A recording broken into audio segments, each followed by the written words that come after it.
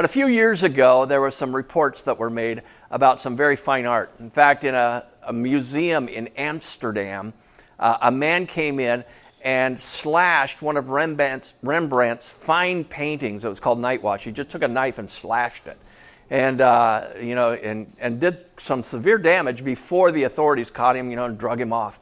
A few months later, or a short time later, a man came into a museum in Italy and slashed one of Michelangelo's great sculptures, the Pieta, and just hit it with a hammer, just beat it and beat it and beat it. And now I'm going to ask you a question. What do you think they did with those pieces of art? They destroyed them? Yeah, they restored them. They got all these fine experts. I mean, just highly talented people in their field, and they came back and restored those pieces of art. I'm going to ask you a question today. What kind of art are you? Just think for a minute. Don't say it out loud. But what kind of art are you, and have you been damaged? Now, some of us have been damaged, let's be honest, by outside sources, okay, outside parties. Some of us have been damaged. In fact, I'm going to say all of us have been damaged by ourselves. Okay? How many of you here, and raise your hands, how many of you have ever made a bad mistake? How many of you made a good mistake? Yeah, I dated Cindy. And for her, that was a huge mistake. For me, that was really good. But God sees you as one of these fine works of art. And He has done something to restore you. None of us are what we were originally intended to be. When God created Adam and Eve in the Garden of Eden, He wanted something that was real special. He wanted to be able to walk hand in hand with Adam and Eve. He wanted to be able to talk with them. He wanted to have full disclosure. And when you think about the aspect of nakedness in the garden, it's really not just about physical nakedness. It's about nakedness of the soul, so that people can see who you really are. Now, how many of you wear fig leaves today? Yeah, we all do. Because we're afraid if people saw us as we really are, they might not like us. I remember dating Cindy, and, I cleaned up. I put on my best behavior because I wanted to impress her. In fact, I wanted to marry her. And I was afraid that if she knew who I really was, all my background and everything, she might not like me so much. So, I put on all these fig leaves and kept things undisclosed and stuff so that she wouldn't really know who I really was. And, I read that passage in Genesis, where Adam and Eve were ashamed and they made fig leaves to cover up their nakedness. Now, it's not just that physical nakedness, like I said, but it's nakedness of the soul. Now, God sees our souls. He sees the nakedness of our souls. Does He still love you? Absolutely, He does. And we're going to come to the passage of Scripture here today that concludes the book of Mark. But before we do that, I want to identify some people that are here with us. We have all kinds of people here with us. Some people here are very faithful Christians. Okay, we have faithful Christians in the house, don't we? Yeah. And we're hoping that it's us. Okay, we also have some people that are kind of half-hearted followers of Christ. Now, none of us that show up on Sunday are half-hearted, are we? I don't know. We have to be honest. There are some people that are just kind of half-hearted followers of Christ. And when we look at them, what do? We judge them. Oh, gosh, it got really quiet here. Because we don't judge people, do we? But sometimes, I don't know. There are some people that are here that don't know Christ at all. That have been far from Christ. And, in fact, might not know much about Him. So there's some of those people. There's some people that know Jesus, that have followed Him, but have yet fallen away. And so today I want to speak to all segments of the group here about that, because the title of today's message is He is Alive. In Mark chapter 16, verses 1 through 8, it says this: When the Sabbath was over, Mary Magdalene, Mary the mother of James, and Salome brought spices so they might go to anoint Jesus' body. Very early on the first day of the week, just after sunrise, they were on their way to the tomb, and they asked each other, "Who will roll away the stone away from the entrance of the tomb?" But when they looked up, they saw that the stone, which was very large, had been rolled away. As they entered the tomb, they saw a young man dressed in white robe, sitting on the right side, and they were alarmed. "Don't be alarmed," he said. "You're looking for Jesus, the Nazarene, who was crucified. He is risen. He is not here. See the place where they laid Him? But go and tell His disciples and Peter that he is going ahead of you into Galilee. There you will see him just as he told you." Trembling and bewildered, the women went out and fled from the tomb. They said nothing to anyone because they were afraid. Now, what do we learn from this empty tomb? In fact, I thought about today titling the message, "The Big Empty." But decorum called me back from that a little bit. But what do we really learn today from the empty tomb? And I just want to briefly go over 3 things that we learn from the empty tomb. Number 1, Jesus has not abandoned you. Jesus has not abandoned you. Have you ever been abandoned? I remember one time in the grocery store with my mom as a little kid, and I always held on to the cart until we got to the cereal aisle. And when we got to the cereal aisle, and advertisers do this weird thing. They put the kids' cereal down at the very bottom, on the bottom shelves where the kids can see them, and they always have whoever their character is with big eyes kind of looking up. And man, those guys got my attention. And I started looking at the cereal and thinking, boy, I'd like that kind, or I'd like that kind. And I just kind of, thought, man, this would be a great place for me to camp out and have cereal. And pretty soon, I reached back up and grabbed the cart, and we went on our way. And as I looked up, the lady pushing the cart was not my mom. My mom had moved on, and another lady had parked in my space, and I grabbed her cart. And I remember the panic that I experienced at that moment. Man, I thought, where has my mom gone? What has happened to me? And what are going to be the consequences when she finds me? I was panicked. I had been abandoned. Now, a lot of times we think that's what God does to us, don't we? When we mess up, when we walk away, when we maybe abandon him, we think, oh, he has abandoned us. And so therefore we kind of play this game and we walk around with no guidance. We are not connected to Jesus anymore.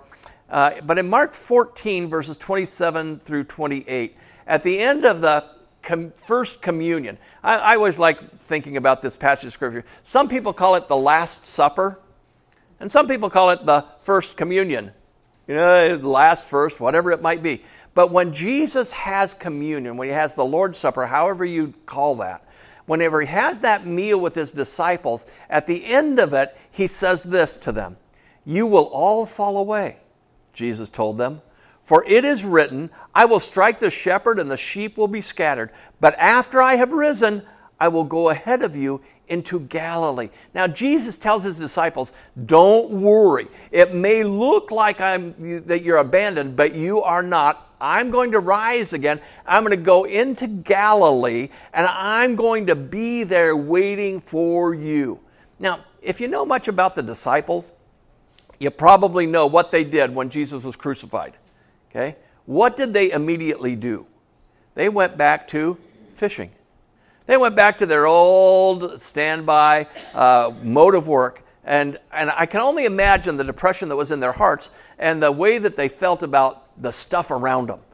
Because now Jesus has left them. And I think there might have been a sense of abandonment that they felt. But Jesus had really kind of predisposed them to believe, I'm going to go ahead of you to Galilee. I'm going to meet up with you again. Do not worry. Now, on this occasion, when Jesus tells them this at the first communion, the Last Supper, Peter says, I'm never going to leave you. Don't worry. Things are going to be fine. Jesus says, I'm going to die. I'm going to die on a cross. 3 days later, I'm going to raise. He says, oh man, that bad stuff's not going to happen to you.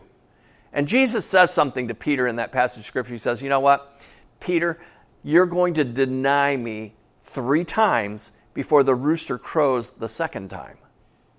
Now, I think that Peter just kind of put that out of his mind because he's thinking, that'll never happen. That will never happen. I will never abandon you. I will never forsake you. I will not leave you.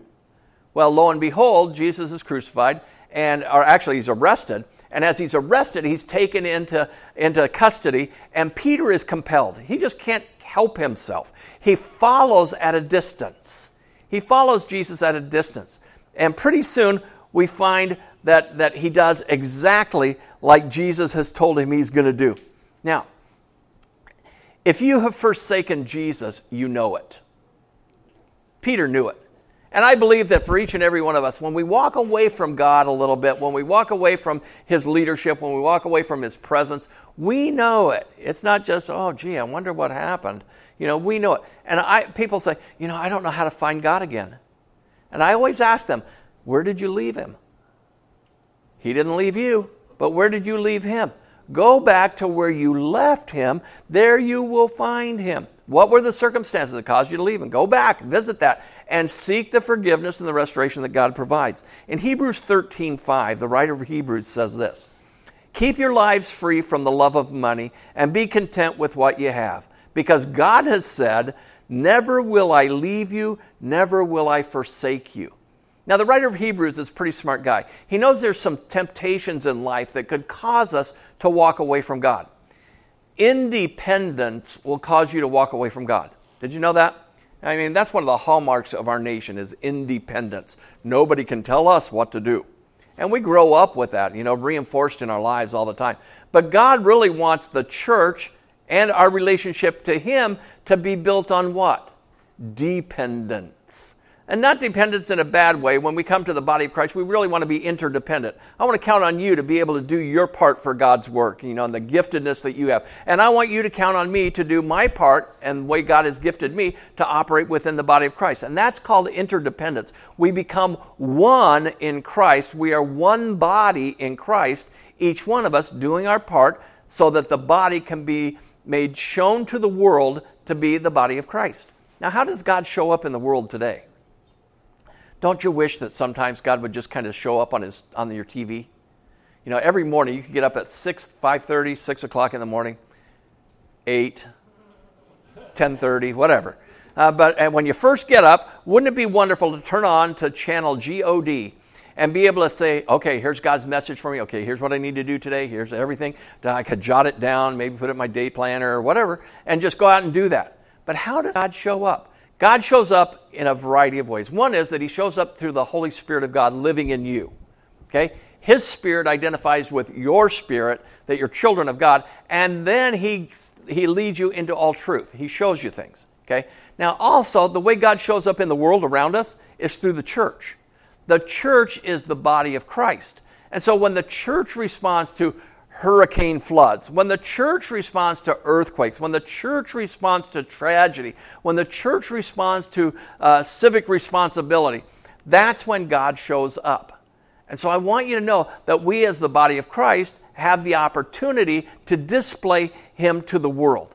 Now, the writer of Hebrews knows that there's something that could get in the way of that, and that's called independence. Independence can get in the way of our dependence on God and our interdependence with each other. Now, he says that it shows up this way. Independence will probably lead you to a love for money. Because now, if I have money, I can provide everything I need. We think. Probably not really true, is it? Money doesn't provide everything you need. I want you to know that. Okay? And let me say this at the outset here. Some people have accused me of saying, that if you're rich, you're not a Christian. I don't believe that. I hope that Christians are the richest people in the world, okay, and that we have money to give to causes of Christ, and that we have money to make him manifest and make him known. But I do believe that that our love is what is paramount here. Our love for the money will cause us to leave Christ and pursue money. That's where we cross the line. Okay? Now, the writer of Hebrews says, keep your lives free from the love of money and be content with what you have, because then you will have greater dependence on God and less dependence on your physical wealth. Okay? And he goes on to say, for God has said, never will I leave you, never will I forsake you. Therefore, if God never leaves us nor forsakes us, how much money do you need? Enough to pay the bills, enough to take care of business. I'm not saying we don't need money. But I'm saying that the love for that money and the dependence upon it will grow less and less when we realize that God is with us and that God has not forsaken us. It's all, it's all tied into this thing that I believe about the sovereignty of God. The sovereignty of God takes away worry, right? If God let me go through this difficult time or whatever it is, I don't have to worry about it. God's holding me by the hand to go through it. God's helping me. He's going to see me through to the other side. So therefore, I don't need to fret and worry. Same thing with money. I don't need to fret nor worry about money because God will never leave me. God will never forsake me. So I want you to know, God has not abandoned you. No matter where you are in the spectrum of faith to no faith, wherever you are in that spectrum, God has not left you. God will not forsake you. There's a second thing that we learn here, too, from the empty tomb. And that is that Jesus desires to restore you. How many of you feel like you are the very best person that you could ever be? Okay, probably not very many of us. We could all use some improvement. I remember Cindy and I bought a car one time. In fact, we bought it before we got married. Just before we got married, we bought this 1958 Porsche. And I'm going to restore it. So we bought all these parts and restored it and everything. And when you get a car like that, it's nice. What do you want to do? You want to drive it. And what I found is that when you drive a restored vehicle, you are in a constant state of restoration. Okay? In fact, I let Cindy's dad drive it one time, and he blew up the transmission. And it wasn't funny, Gus. In fact, I'm still mad at her about that. No, I'm not really. But the truth is that when you get something that's restored, it's in constant need of restoration. How many of you have been restored and feel like you are in a constant need of restoration? It doesn't just happen once. It just doesn't happen. So I want you to go that God desires to restore you. It says in Mark 14:54. Peter followed him at a distance. Remember, Jesus is arrested, and Peter is compelled. He just has to follow. So Peter followed at a distance right into the courtyard of the high priest. There he sat with the guards and warmed himself at the fire. Now he's so compelled to do this. He wants to know what's going to happen to Jesus. What's going to happen to Jesus? So several times people come up to him and say, "Hey, aren't you one of the disciples? Oh, weren't you with Jesus?" Nope. In fact, one time it says he curses. And it says, absolutely not. And I'm just going to say that. I don't know what Hebrew curse words are. But anyway, he does that, or Aramaic even. But he does that, and so he denies. Nope, I don't know him. 2 other times. Okay, I can imagine after that first time, he hears, what does he hear in the background? Cock-a-doodle-doo. That might, that would maybe cause you to think about it. But he goes on, and pretty soon another person comes up. "Hey, aren't you one of them? I recognize your accent. Aren't you from Galilee? Aren't you one of them?" No, I don't know him. 3rd time, he denies Jesus again. Now, the 3rd time, he hears the rooster crow very loudly. And all of a sudden, he is filled with anguish. Now, in Mark 14:72, it says, "Immediately the rooster crowed the 2nd time. Then Peter remembered the word Jesus had spoken to him. 'Before the rooster crows twice, you will disown me 3 times. And what was his response? He broke down and wept. And when you read this in the Greek translation, it means he wept bitterly. He was grief-stricken. He was hit at the core of his being when he realized what he had done. And he weeps bitterly. Now, Jesus is kind of a compelling figure, isn't he? Now, Peter was so compelled by Jesus, he followed him right into the courtyard of the high priest and wanted to see what's going to happen. Remember the ladies when they come out to anoint his body, on the Resurrection Sunday? They come out to anoint his body. They're compelled to do that because Jesus had meant so much to them. There's this compelling thing that's very attractive about Jesus. He just drew crowds. Remember when he was feeding 5,000, 4,000? He could draw crowds because he was so compelling. He would challenge the thinking of the day. People would walk away and say, "Where did this man learn this stuff?" He is so compelling. And so today, we ought to be equally compelled. When we see the life of Jesus, if you're not compelled by Jesus, I want you to read some scripture. I want you to read through the Gospel of John and just say, man, he did some incredible things. He healed people. He provided. He did miraculous things.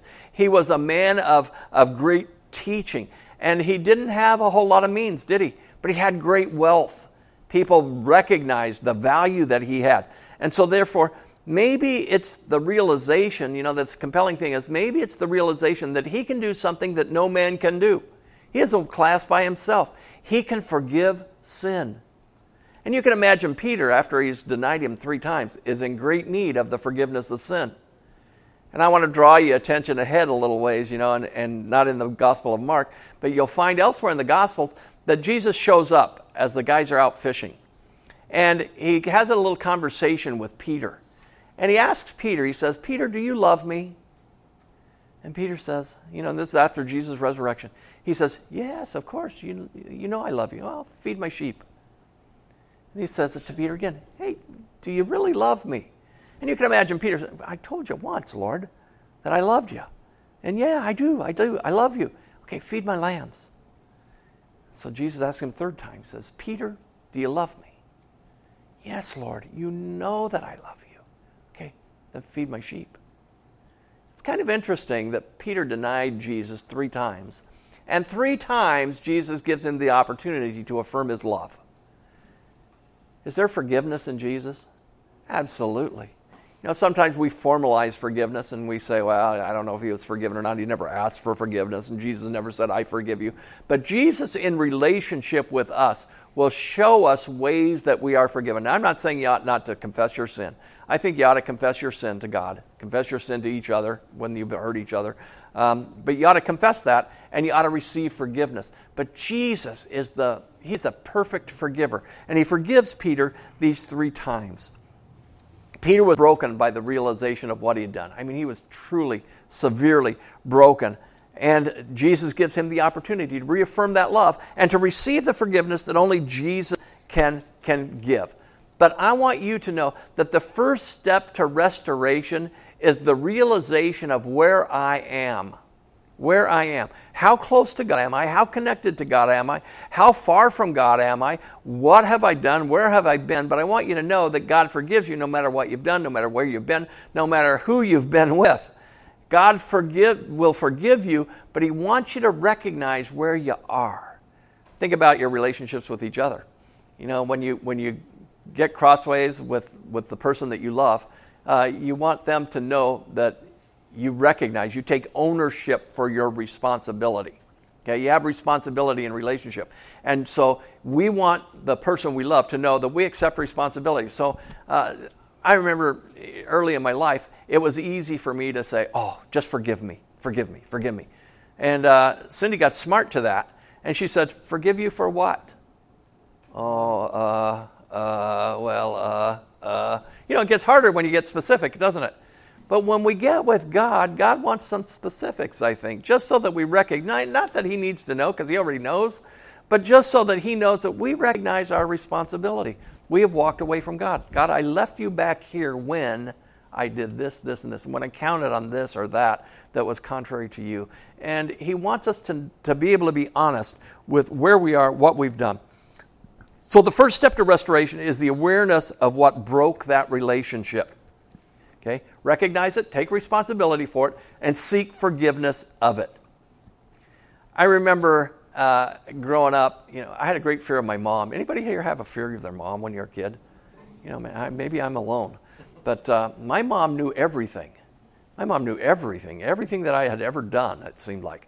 And so I was never compelled, though, to fess up. Because I thought, maybe there's a 1 in 100 chance that my mom won't know about this. And why do I want to get into trouble unnecessarily? And you've all heard of my experience in high school when I didn't want to go to my English class, which was the last period of the day, so I'd cut and go get my girlfriend and go to the beach. And my mom, she didn't know that. So one day she was driving down the street and I'm driving down and she's in the left turn pocket. Now this is in Orange County, California. Okay? You don't see people you know. That doesn't happen down there. But I'm driving down the street and she's in the left turn pocket coming my way. And I drive through and I look away, but I know she sees me. So she busted me and said, I got, whatever I got. So I got smarter. That didn't deter me. I got smarter. And I said, okay, I'm going to take the freeway around this way the next time. So I cut my class again and went around. And my mom gets this thing in the mail. And in the mail, it was I think it was UCLA was doing a traffic survey. Now, as a kid, my car was registered in my parents' name. And so they got the survey. It said, your car was spotted southbound on the Newport Freeway at 10:20 Wednesday morning. She looks at it. No, I wasn't there. They made a mistake. And then she looked at the license number on it. Oh, that's Mike's car. So I came in and said, hey, she called out the date. How was school on that day? I thought, it was great. Well, here, you might want to respond to this mail. And I read it. Oh, no. Now, I say all of that to say, God loved me enough to give me a mom that would say, hey, you can't do that here. Okay? You can't do that here. You're going to be a responsible young adult. You got to learn to take care of your business. And God loved me enough to give me a mom that would do that. Now, what has he done for you? Hebrews 12:6. He says this, my son, my daughter, my loved one, do not make light of the Lord's discipline, and do not lose heart when he rebukes you, because the Lord disciplines the one he loves. He chastens everyone he accepts as his son. God does that. Now, sometimes God uses moms. Okay? He used my mom. Sometimes God will use friends. Okay? Sometimes God will use a husband, use a wife, use a son, use a daughter to bring that to our awareness. But what we must do is take responsibility and acknowledge our participation in the crime, so to speak. And so therefore, be honest and confess to God your sin so that you can be healed. There's a number 3 here that we learn from the empty tomb, and that is that Jesus has a plan for you. Jesus has a plan for you. Did you know that? God knows the number of your days. He knows when you're going to be born. He knows when you're going to die. He knows what you're going to do in the meantime. Now, just because he knows what you're going to do does not necessarily mean that that's his plan for you. Did God know that I was going to ditch school back in senior in high school? He knew that. Was that his plan for me? No. But he knew that. So let me say that just because God knows something doesn't mean that's his perfect plan for you. But he does have a plan for you. Okay? God knows the number of your days. He knows what he wants you to do. In fact, God has given you a special gift. If you're a follower of Jesus Christ, God's given you a thing that's called a spiritual gift. I want you to discover that. I want you to develop that. And I want you to use that gift. Because that's when you function best in the body of Christ. In Luke 22, verses 31 through 32, and this is back in the Gospel of Luke, obviously, Peter once again is saying, nothing, I'm not going to fail, you're not going to fail, nothing bad's going to happen, and he goes on. And he says, Jesus says this to Simon. He says, Simon, Simon, Satan has asked to sift all of you as wheat. But I have prayed for you, Simon, that your faith may not fail, and when you have turned back, strengthen your brothers.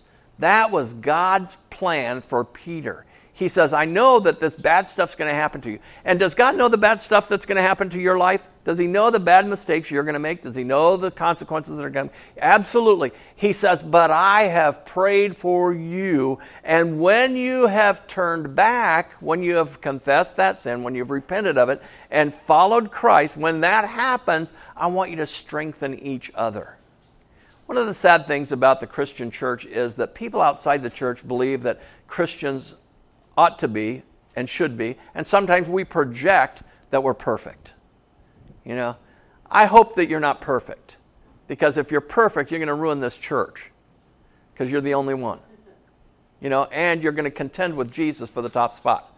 So I want you to know today that God has a plan for you. He has a plan for your life. He has a plan for your restoration. He has a plan for everything that's happened up to this point. And so therefore, he wants to use that in your life, and he wants you to use that to strengthen other people. So one of the things I think we ought to do is every once in a while, find someone with whom we can bear our soul. I've struggled with this, I've struggled with that, I've been here, I've been there, I've done this, I've done that. And I need to cleanse my soul, and I want you to know that I'm not a perfect person, but when this happened to me, here's what God did. Here's what God said. Here's what God brought into my life. And this is how God restored me. And you know what happens when you do that? Other people realize God is a God of forgiveness, not an expector of perfection. God is not a God who expects perfection from his children. Therefore, quit trying to be perfect. Well, I shouldn't say that. Try to be perfect. But recognize that you're not. And when you're not, seek the forgiveness of God. Seek the forgiveness of the other people. Last Sunday, we talked about communion. As we talked about communion, we talked about when you come to worship, and when you find there in your place of worship that somebody has something against you, you ought to leave worship. You ought to leave worship. Go make it right with your brother, your sister, your husband, your wife, whoever it is. Make it right with them. Then come back and make your offering of worship to God. God says, I want you to be right with people. I want you to be right with me. And when you think about righteousness, the one ingredient that we need to get to heaven is righteousness, right? And so therefore, righteousness means being right with God through the forgiveness of your sin, being right with the people around you through the forgiveness of your sin and doing what's right with them, and doing God's work in their life. The disciple that failed so miserably, he's going to go on to be the apostle who does several things. Number one, he's going to be the leader of the apostles. Peter's going to lead the apostles right after Jesus' death. In fact, he's going to perform a lot of miracles. He preached a powerful sermon at Pentecost. And if you read in the book of Acts, the beginning of the book of Acts, man, he has preached a powerful sermon about Jesus and about God's activity in the world. And he does that. He set the world on fire for the cause of Christ. You know, just when Jesus dies and you think, boy, this light's going to go out. It's a flash in the pan. It was cool while it lasted. Now it's gone. Boy, the disciples picked up the ball, even though each one of them had failed. And Jesus said, each one of you is going to leave me. You're going to forsake me. You're going to walk away. But every one of them, minus Judas, every one of them was an integral part of establishing the church of God that we now get the chance to participate in today. I pray that today you would ask yourself a couple of questions. First question is, where am I with God? You know, where am I? Am I close to Him, and am I pursuing Him? Am I following Him dearly? Okay, number one. Number two, if I'm not, what can I do about that? I need to, maybe if I knew Him earlier in life, I need to go back to that place where I left Him and find Him there and hold His hand and walk with Him. Seek the forgiveness for all of the things that I've done that forsook Him. Thirdly, you might not have ever made a commitment to Christ in your entire life. And you say, today is the day. I would like to make a commitment to the Jesus Christ to be the Lord of my life. And as you do that, you recognize, I've done some things wrong. I've sinned. Number two, Jesus wants to forgive me of that sin, so I'm going to ask Him to. I'm going to ask Him to forgive me. And then I'm going to make a commitment to become a real good follower of His. I'm going to learn from the Bible. I'm going to learn from Bible study. I'm going to learn from coming to church. I'm going to do all the stuff. And coming to church doesn't make you a Christian any more than sitting in a chicken coop makes you a chicken. But the truth is that if you're a follower of Christ, you want to come and be part of the body of Christ. Okay? So I don't want to put that out there as a lot, if you come every Sunday, then you're going to heaven. That doesn't happen. But be a follower of Christ, having a heart that wants to learn. And so this morning, wherever you are, whatever you've done, whatever position you find yourself in with Christ today, I pray that you take the next step toward Him.